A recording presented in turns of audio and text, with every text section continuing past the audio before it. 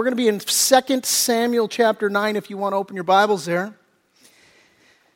And we're going to jump right into it. 2 Samuel chapter 9, kind of by way of introduction to the text today. I heard a story this week, interesting story. A guy, a billionaire, who was talking to his wife. His health was failing. He'd been a guy who was a self-made man and just worked hard. He wasn't born a billionaire, wasn't born with a silver spoon in his mouth. In fact, he was born in very poor, humble circumstances. And so he was a guy that just scrapped and saved for everything. And so he told his wife, look, when I die, I want to take it all with me. So I want to be buried, and I want you to put all of my money in the coffin with me when I die.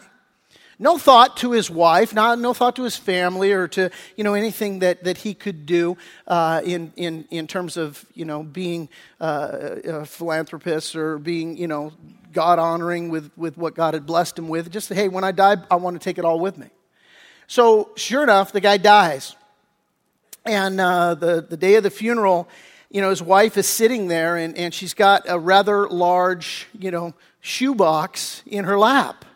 And so then the time comes that the viewing, they're getting ready to close the casket, and she, just before they do, she goes up and she places this shoebox in the casket, and they lock it up, and there they go. Now her friend is with her, and she says to her, "You did not follow that selfish man's command, did you? You didn't do what you promised him, did you?" She said, "Oh, absolutely. I made a promise. I said that I would do this. And so when he died, I took all of the money and I deposited it in my checking account and I wrote him a check."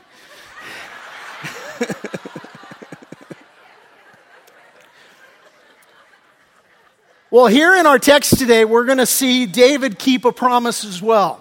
David has made a promise. We're going to see him keep it. And there's huge implications for us today in 2 Samuel chapter 9, one of the greatest chapters of the entire Bible. And what we see here is David keeping his promise and the bigger implication of how God keeps his promise with us. So 2 Samuel chapter 9, we'll jump right into it. Verse 1, "Now David said, 'Is there still anyone who's left of the house of Saul, that I may show him kindness for Jonathan's sake?'" Now, David here, in this season of his life, in this place, he's in the center of God's will. God has blessed him abundantly. He's ascended to the throne. He's defeated all of his enemies round about. He's laying the foundation for his son to build the temple of God. And so he's setting stuff aside and getting all ready for Solomon to do that great work. And David has gotten here by seeking first the kingdom of God and his righteousness. We hear in Matthew's gospel that Jesus, he was asked this question. He said, "Hey, what's the most important commandment in all the law?" And Jesus answers, he replied, he said, "Love the Lord God with all your heart, with all your soul, with all your mind. This is the first and the greatest commandment. And the second," Jesus said, "is like it.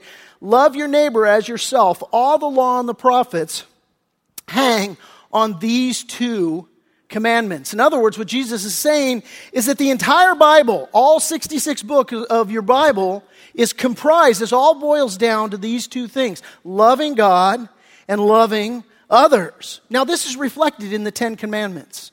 If you read through the 10 Commandments, what you find is that the first 4 commandments pertain to loving God. First commandment, you only have one God. You worship God and Him only. Second commandment, you don't have any idols. Third commandment, you don't take the Lord's name in vain. Fourth commandment, you remember the Sabbath day and you keep it holy. And these 4 commandments, the first of the 10, all relate to our relationship with God. Now, all the rest of the commandments relate to our relationship with man. The 5th commandment, honor your father and your mother. The 6th commandment, don't murder.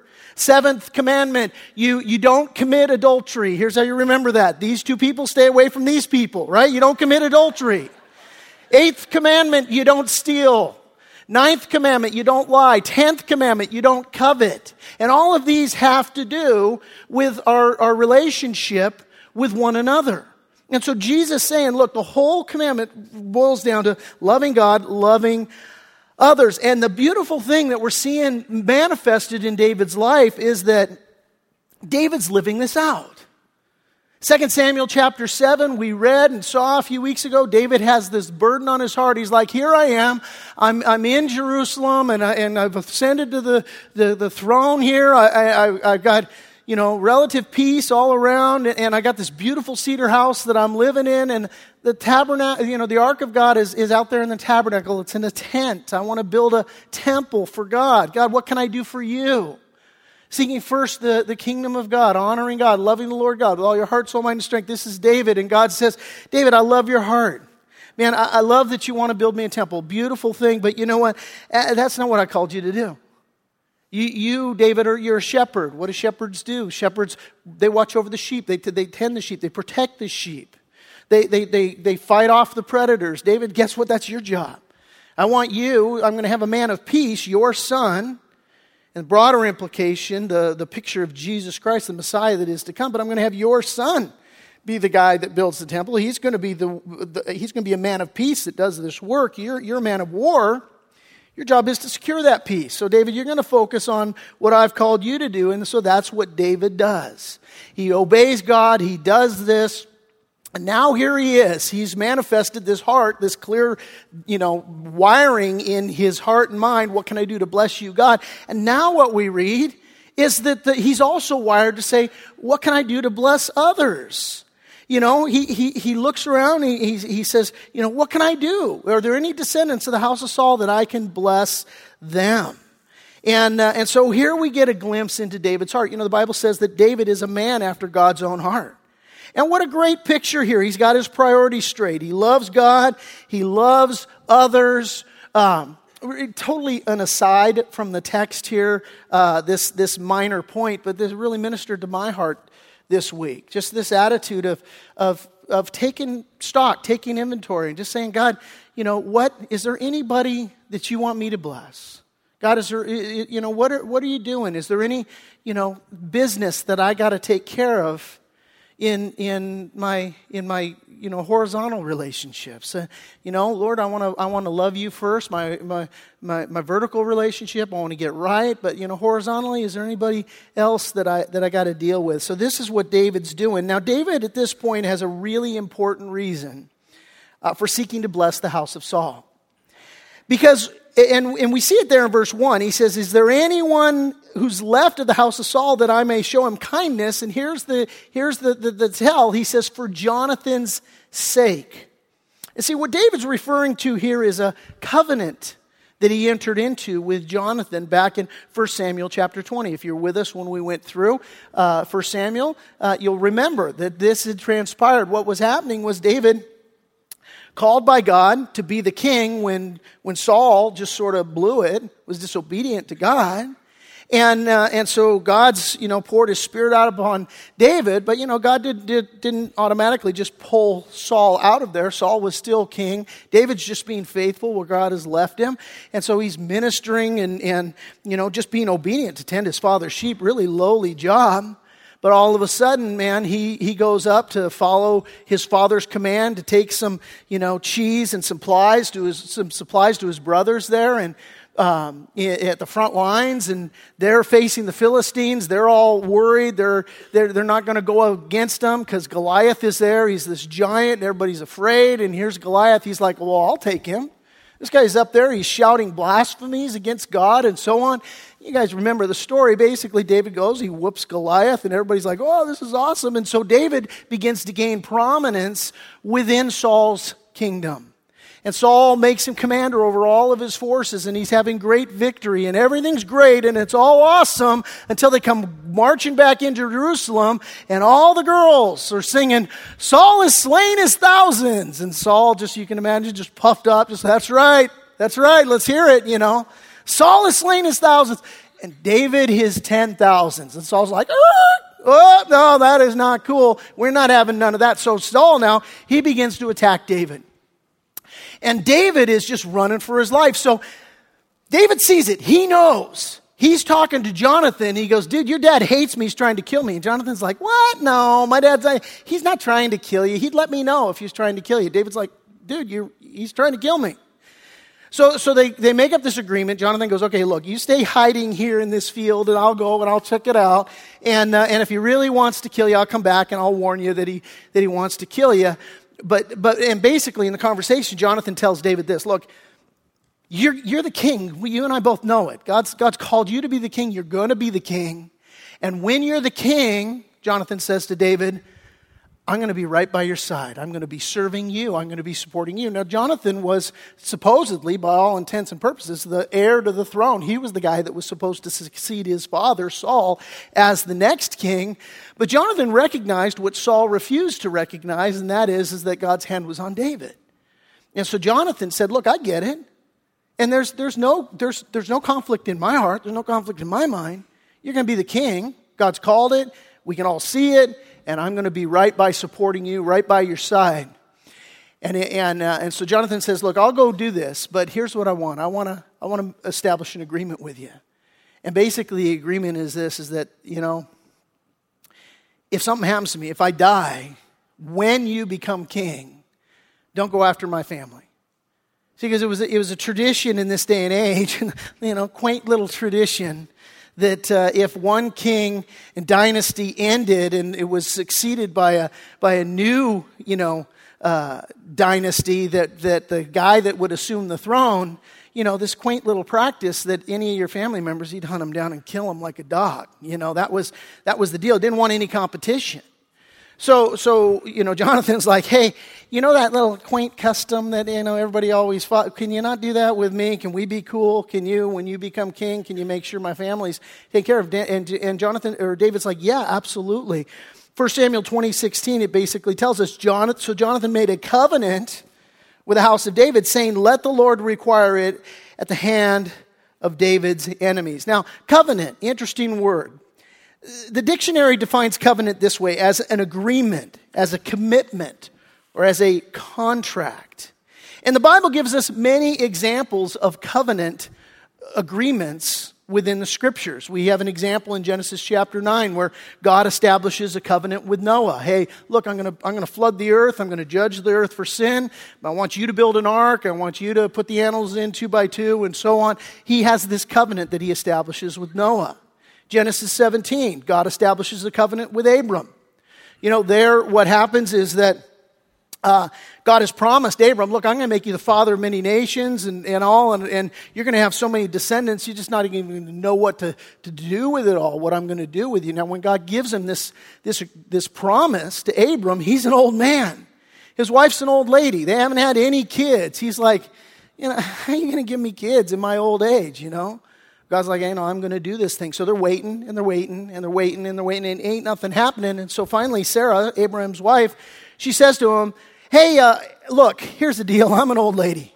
This womb is not having any kids. So to tell you what, I got this handmaiden, and you can have sex with her, and you can fulfill God's promises that way. And Abram, being a man, he's like, well, okay. And so they start doing this, and so they have, he has a child by this handmaiden, and God shows up. He's like, that is not what I had in mind. I gave you a promise. You tried to fulfill the promise in and of yourself, in your own flesh. And so God enters into a covenant agreement with him. And that covenant agreement is where circumcision came to be involved. And it's as though God is saying, look, let me take that instrument of the flesh that you thought you would fulfill my promises with, and let me give you a painful reminder that I'm the one that's going to do what I say. You're not going to help me out here. And so they have this covenant agreement, Genesis 17. Genesis chapter 2, we see the covenant of marriage displayed there and exampled there for us. And so over and over and over again, this agreement, this commitment, this contract. I'll have people that come to see me, pre-marriage counseling. Hey, we want to get married. And I'll talk to them about the marriage covenant. And I'll ask them a question. Hey, do you think marriage is a contract? Yes or no? And people inevitably, they'll say, no, it's not a contract. And I'm like, okay, now I get why you're saying that. Because, I say contract, you think, smoke-filled room, shyster attorney, something that, we can worm our way through this, or we can finagle our way out of this, or whatever. And in that sense, you're right. But you know what? Marriage most definitely is a contract. If you doubt that, try getting divorced. You're going to see how much of a contract it actually is.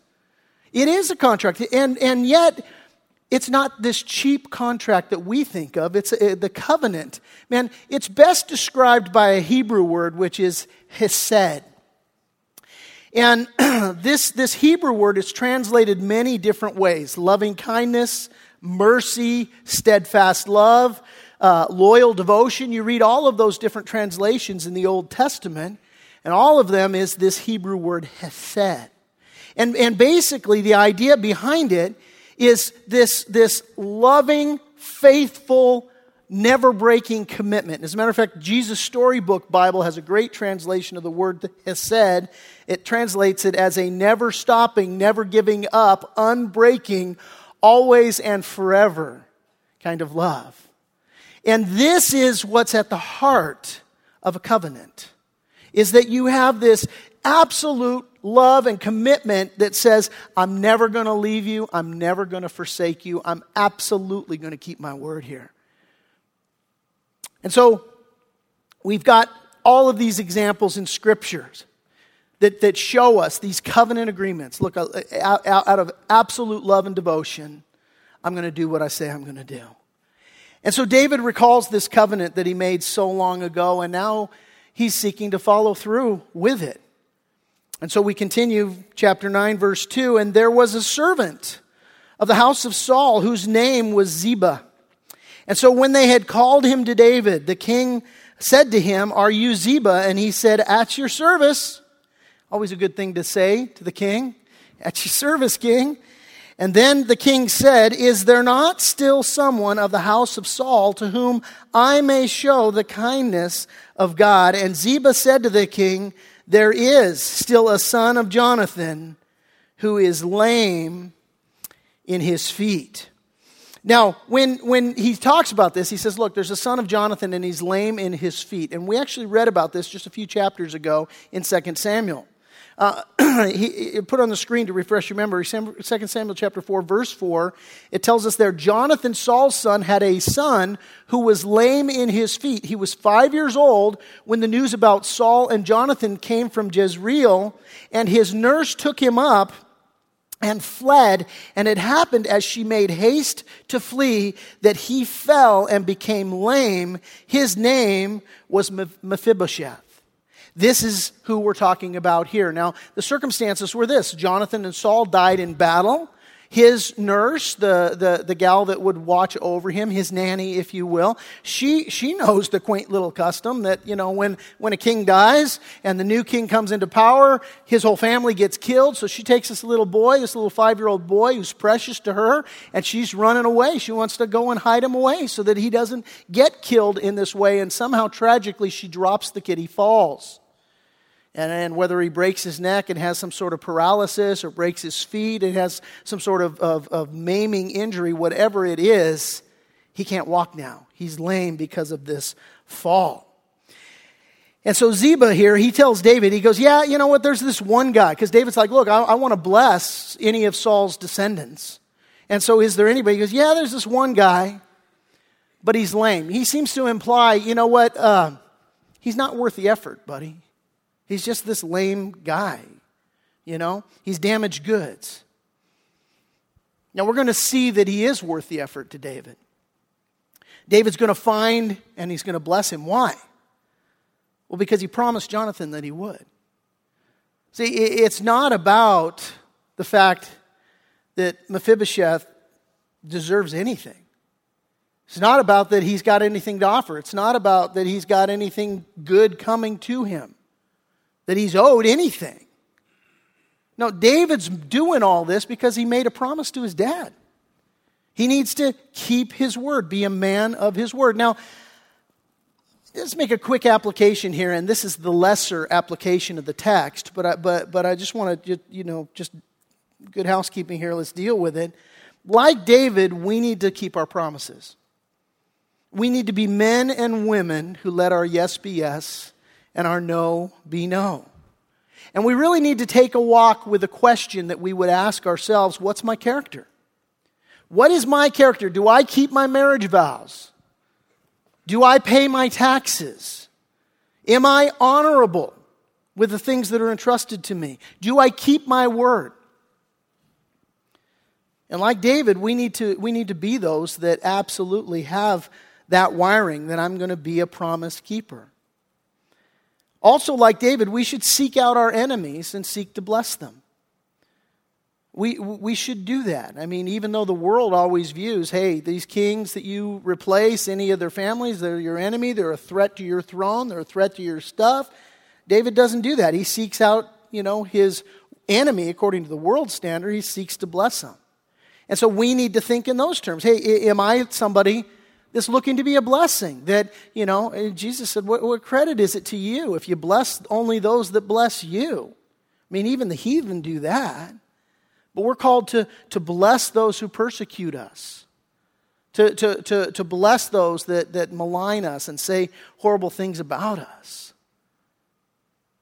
And Jesus said, blessed are you when they revile and persecute you and say all kinds of evil against you falsely for my sake. He said, rejoice and be exceedingly glad, for great is your reward in heaven, for so they persecuted the prophets who were before you. So we should have this attitude that says, am I going to bless those that are really not good to me?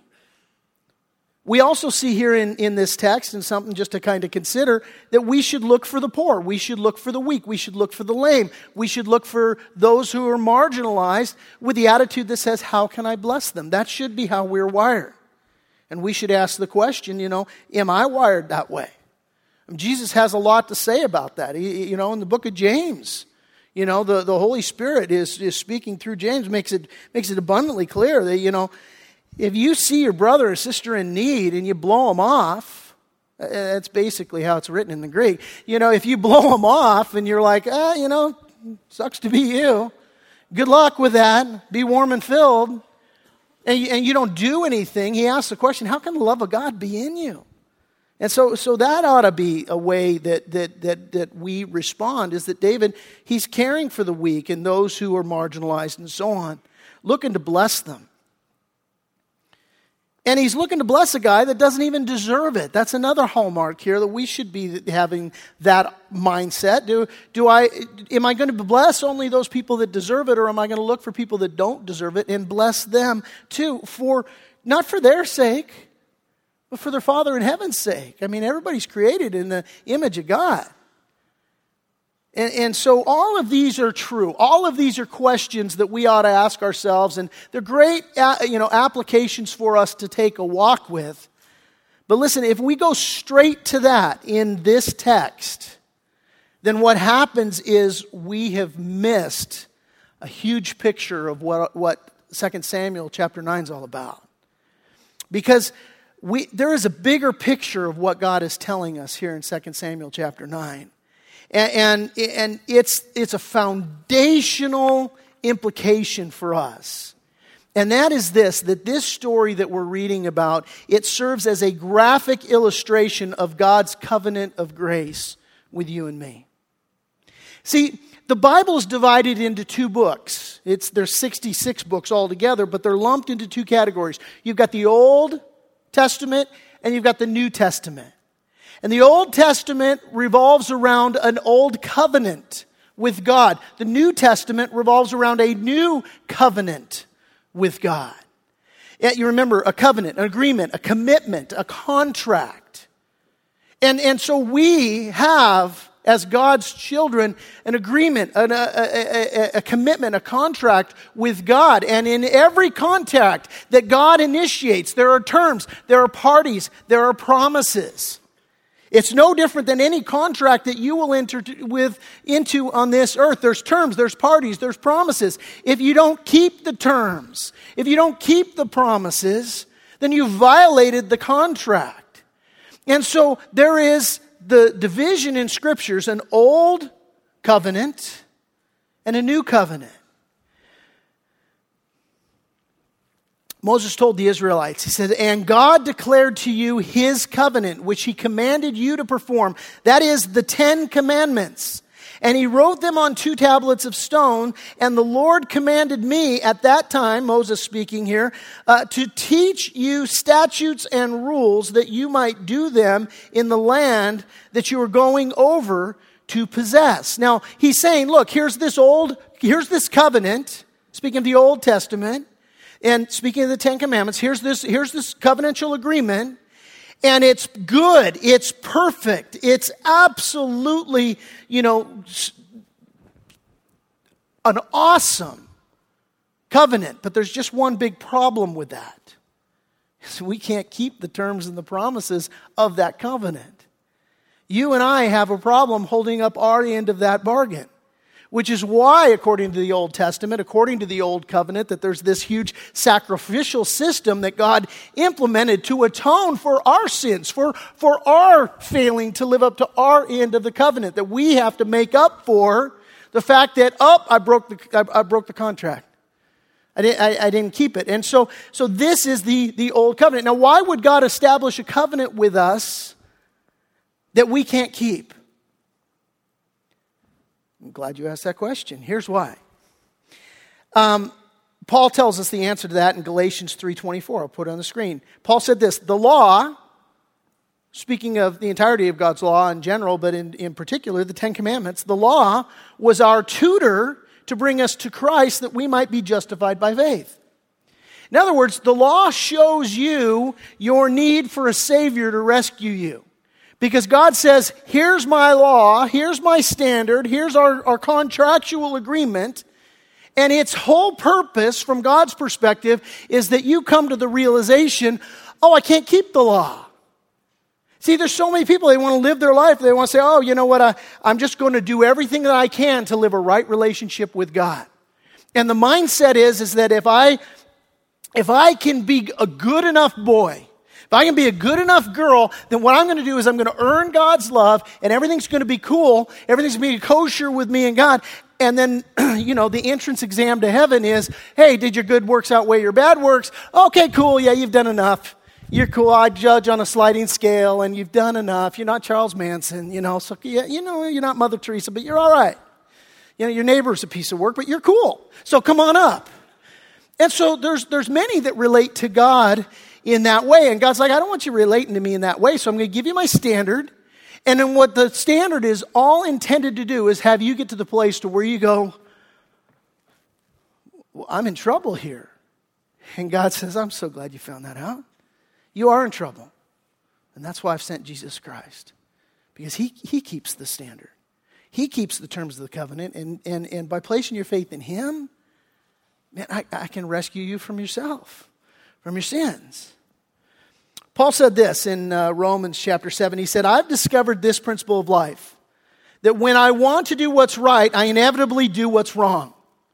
I love God's law with all of my heart, but there is another power within me that is at war with my mind. Now, here's an interesting thing. When he says, I love God's law with all of my heart, I can argue with you that even unbelievers, even though they would never admit this on the surface or even consciously think this, they prove that God's law is good and that really inwardly they desire God's law. Even though they would say, no, God's law, it's not even real. He's a sky fairy he's a figment of your imagination. I don't believe in God. No, but you believe in His law.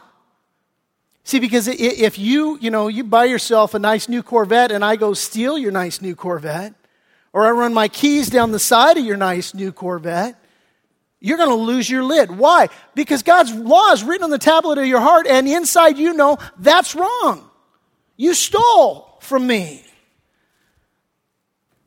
Or if you have a relationship, you're in a marriage relationship, and some guy, runs off with your wife, you're gonna be like, that's wrong. Why? Because it committed adultery. And God's law is written on the tablet of your heart. You see, so it doesn't matter whether or not you're ready to admit that there's a God or not. The fact of the matter is you can't escape the fact that His law is written on the tablet of your heart. And so you say, they stole, that's wrong. They lied to me, that's wrong. They murdered this person, that's wrong. It's God's law that's written that you can't escape, whether you'll admit that there is a God or not.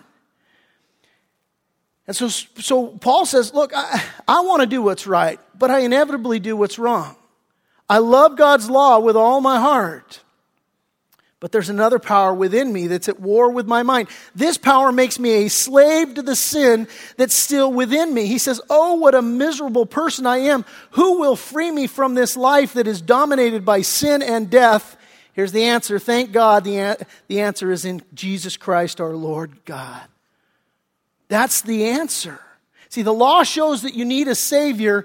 Jesus is that Savior. He came to fulfill the law of Moses. Jesus said so himself. Matthew's gospel, he said, do not think that I came to destroy the law or the prophets. I did not come to destroy, but to fulfill. In other words, Jesus came to keep the law that we couldn't. He lived a sinless life. Listen to what Paul told the Colossians. He says, for God in all his fullness was pleased to live in Christ, and through him, God reconciled everything to himself. He made peace with everything in heaven and on earth by the means of Christ's blood on the cross. This includes you who were once far away from God. You were his enemies, separated from him by your evil thoughts and your evil actions, and yet now he has reconciled you to himself. He's speaking to believers in Colossae. He's reconciled you to himself through the death of Christ in his physical body. Let me ask you a question. Has God reconciled you to himself yet? Have you come to the place where you've surrendered to him? And maybe you're here today and, man, you hear what Paul would say to the Colossians. Hey, he's reconciled you. He's made peace with you. And maybe today you would say, I don't have peace. You can. You can absolutely have peace. Every time I talk about peace, and I've mentioned it before, but I always think about Harrison Ford in his interview. You always want what you ain't got. They're like, what ain't you got? Peace. You have peace? You can have that. See, that's the beautiful thing that's offered to us. And so this old covenant required obedience to an Old Testament law, but you know what? There's a new covenant. And the new covenant, listen, it promises that even when I break the terms of the old covenant, that my sin is covered in Jesus Christ. That even when we are faithless, He remains faithful. Hebrews 9:15 says, that is why He, God, Jesus, is the only one who mediates a new covenant between God and people, so that all who are called can receive the eternal inheritance that God has promised them. For Christ died to set them free from the penalty of the sins that they had committed under that first covenant. The Apostle Paul described being set free from sin this way. He says, you were dead because of your sins and because your sinful nature was not yet cut away. And then God made you alive with Christ, for He forgave all of our sins. He canceled the record of charges that was against us, and He took it away by nailing it to the cross. That's that charges, you know, when you go to court and you stand before the judge and the DA steps up and he goes, he's got this charge and he's got this charge and he's got this charge. And Paul says, you know what? God took it all away. You were dead because your sinful nature wasn't yet cut away, but God cut it away. There's a show I love watching. It's called Overhauling with Chip Foose. And he takes these cars, and they are just rusted out, rust buckets, and the people are in love with them, and their family members are in on it, and they'll steal the cars, but they're actually bringing them to Chip Foose's shop so that he can redo it, and he makes it like this brilliant masterpiece. And one of the things that they do when they bring the cars in, first thing they do is they strip it completely apart. And they'll take the body off and they'll send it to a thing called media blasting, which is they basically sandblast the thing and take all the paint off and and it exposes all of this Bondo, you know, when your car gets in a wreck and they put this clay putty stuff on to sort of cover over all the dents, you know. And then it's a picture of the way we live our lives apart from Christ. A lot of times our life is a junker. You know, but what do? I Bondo my life, you know, with stuff. I'm just looking to fill the holes of my life. And so my life is filled with, drugs or alcohol or promiscuous sex or possessions or whatever it is that I'm trying to fill the holes in, right? And yet what happens is all of that stuff, in order to make that car right, it all has to be cut away. Those holes need to be completely exposed. Why? So that God can restore us. This is what Paul is saying here to the Colossians. And God wants to do that in your life. And maybe today your life is filled with bondo. You filled in the holes with, fill in the blank, drugs, alcohol, promiscuous sex, business achievement or relationships or whatever it is. And God says, listen, none of that stuff, it might cover it over. You might be able to slap a paint job over the top of that thing and call it good. But it's a rust bucket. And you know it. You lay on your pillow at night at 3 o'clock in the morning, you know. It ain't right. And listen, God loves you. He wants to make it right. And He wants you to live under a new covenant. Because He knows that you're not going to fulfill the old covenant. He knows that you're going to violate the old covenant. He wants you to come to the place where you turn to Him and say, Lord, help, fill, provide.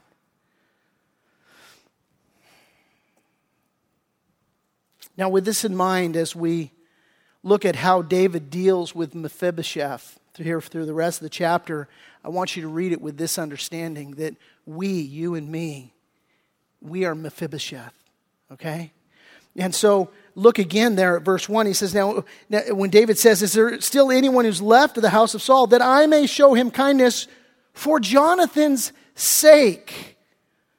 And so is there anybody else that I can show kindness to? Look, just as David desired to show kindness for the sake of the king's son, Jonathan, you need to understand that God the king desires to show kindness for for Jesus, right? For God's son, Jesus, for His sake, not for your sake.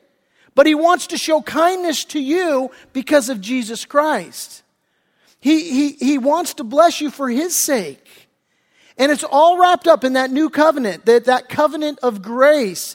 It's not about keeping the law. It's not about doing good and trying harder. It's not about your good works outweighing your bad works. It's about God just wants to bless you because Jesus Christ lived a perfect life. That's the fact. He wants to bless you in that way.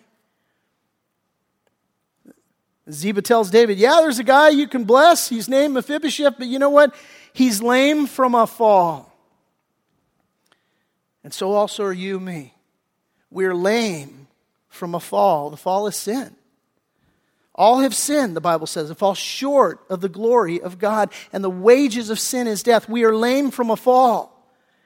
And the Bible teaches we are that way by nature and by choice. And so we're separated from God by our sin. Paul told the Ephesians, we all once conducted ourselves in the lusts of our flesh, fulfilling the desires of the flesh and of the mind, and we're by nature children of wrath. And the Bible says in the book of Romans that there are many who become slaves to sin. And maybe that describes you here this morning. Maybe you're enslaved to sin.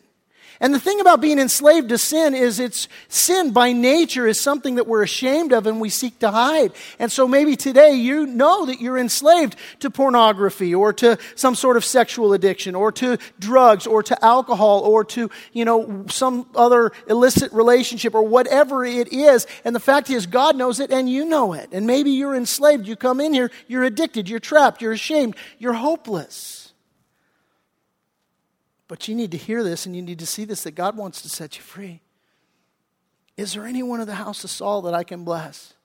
Hey, is there anyone that I can bless, that I can show kindness to? That's God's heart towards you. And that's what makes Christianity different than every other religious belief system. Every other religious belief system says this, it's man seeking after God. Bless me, God. Bless me, God. Bless me, God. Listen, Christianity is the only belief system where God is seeking man. Jesus Christ has been called the Hound of Heaven. He loves you with an unending love.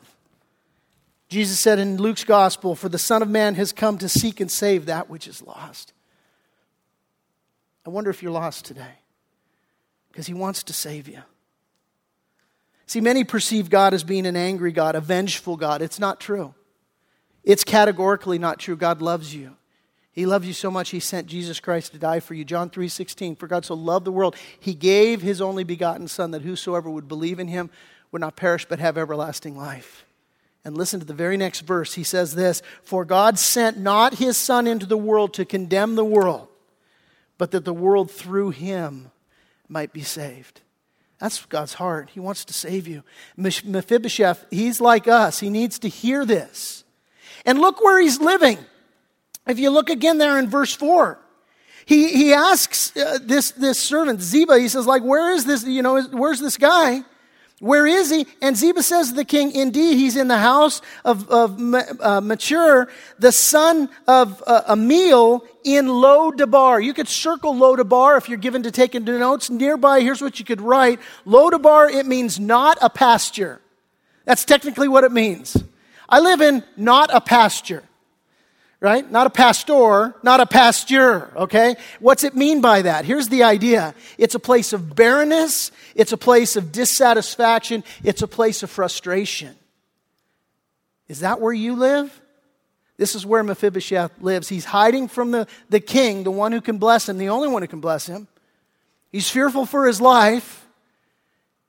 He's living in a fallen state, crippled by his fall. And he's barren, not living in a pasture, not living in a place of fruitfulness. He's just like us, apart from God. And so, verse 5, it says, then King David sent, and he brought him out of the house of Machir, the son of Amiel, from Lo-Debar. And now when Mephibosheth, the son of Jonathan, the son of Saul, had come to David, he fell on his face and he prostrated himself. And then David said, Mephibosheth? And he answered, here is your servant. Now, in his heart of hearts, he thinks the guy's going to kill him.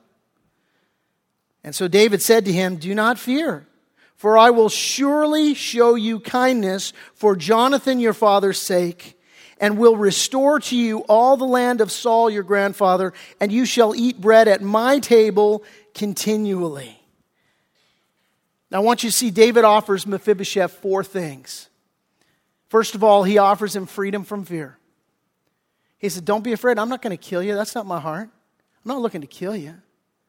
I'm looking to bless you. That's what God says to you today. Look, I don't want to kill you. I want to bless you. The other thing he offers him freedom from inadequacy. He offers him freedom from inadequacy. He says, look, I want to show you kindness, not because you earned it.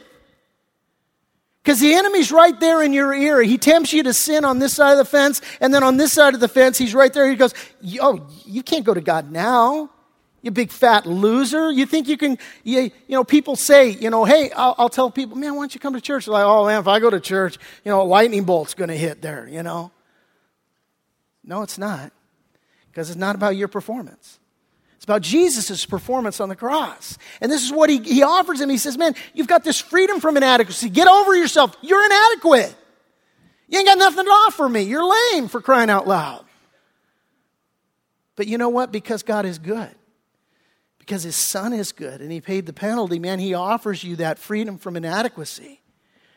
The other thing He offers him here is He offers to restore his land, right? This is inheritance that He's offering. This is what God offers us in Christ Jesus, to give us a future and a hope. Not only do you get back what you lost, because these lands are technically his, Mephibosheth's, because they belong to his father, and he technically lost them because of the loss of the battle, and he was running for his life and so on. Not only does He promise to give him those things back, but He promises to give him so much more. That's the fourth thing. The fourth thing that He offers him abundance. He says, look, you can dine at the king's table. And it's significant. This is the first time we're going to see of 4 times that He says that. Now listen, when God repeats Himself twice in the scriptures, it's very significant that we should pay attention. He doesn't repeat it just twice. In this account, He repeats it 4 times to say, listen, you're going to dine at the king's table. Imagine, just think with me, what a contrast to go from the land of no pasture to the king's table. That's what He's offering him. I think about the prodigal son. Here's a guy, he says, yeah, you know what, give me my inheritance early and I'm going to go. He just couldn't wait to get away from his father. Goes out, blows it all, winds up literally in the pig pen, eating the pig slop, and as he's there, he comes to himself. It's a beautiful story, and I love the language that's used there in Jesus' parable, this earthly story with a heavenly meaning. He comes to himself. He's like, I'm here, I'm eating pig slop, and my father's servants eat better than this. Maybe I can go back and just be a servant in my father's house and get out of the pig pen. And you know the story. He goes back. His dad's watching for him, comes running to him. And I always imagine the father every day just looking longingly down the road, saying, how far can I look down the road? What's the farthest place that I can see if my son even begins to return? Watching that place diligently, and he begins to see a figure, and you can imagine the father, and he's like, is that my son? Is that my son? And he gets to the place, and you can imagine maybe even the tears start flowing. The father's like, my son is coming home. And he runs to him, and he just throws his arms around him, and that's God's love for you. He loves you like that. And listen, I want you to hear this, because if today you're in a place where you're separated from God, maybe like Mephibosheth, you're hiding from God. He brought you here today. He loves you. And that's our beautiful picture here, is the heart of the Father wants to bring you back to himself. And he promises you this abundance. You're going to dine at my table. You don't have to live in the pig pen.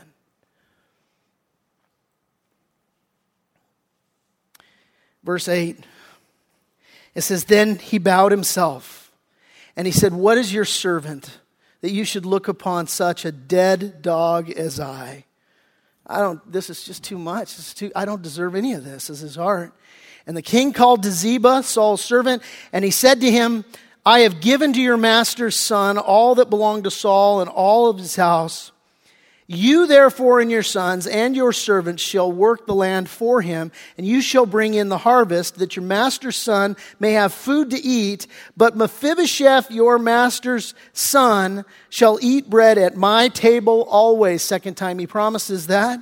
And now Ziba had 15 sons and 20 servants. And then Ziba said to the king, according to all that my lord the king has commanded his servant, so will your servant do. As for Mephibosheth, said the king, he shall, third time he says it, eat at my table like one of the king's sons.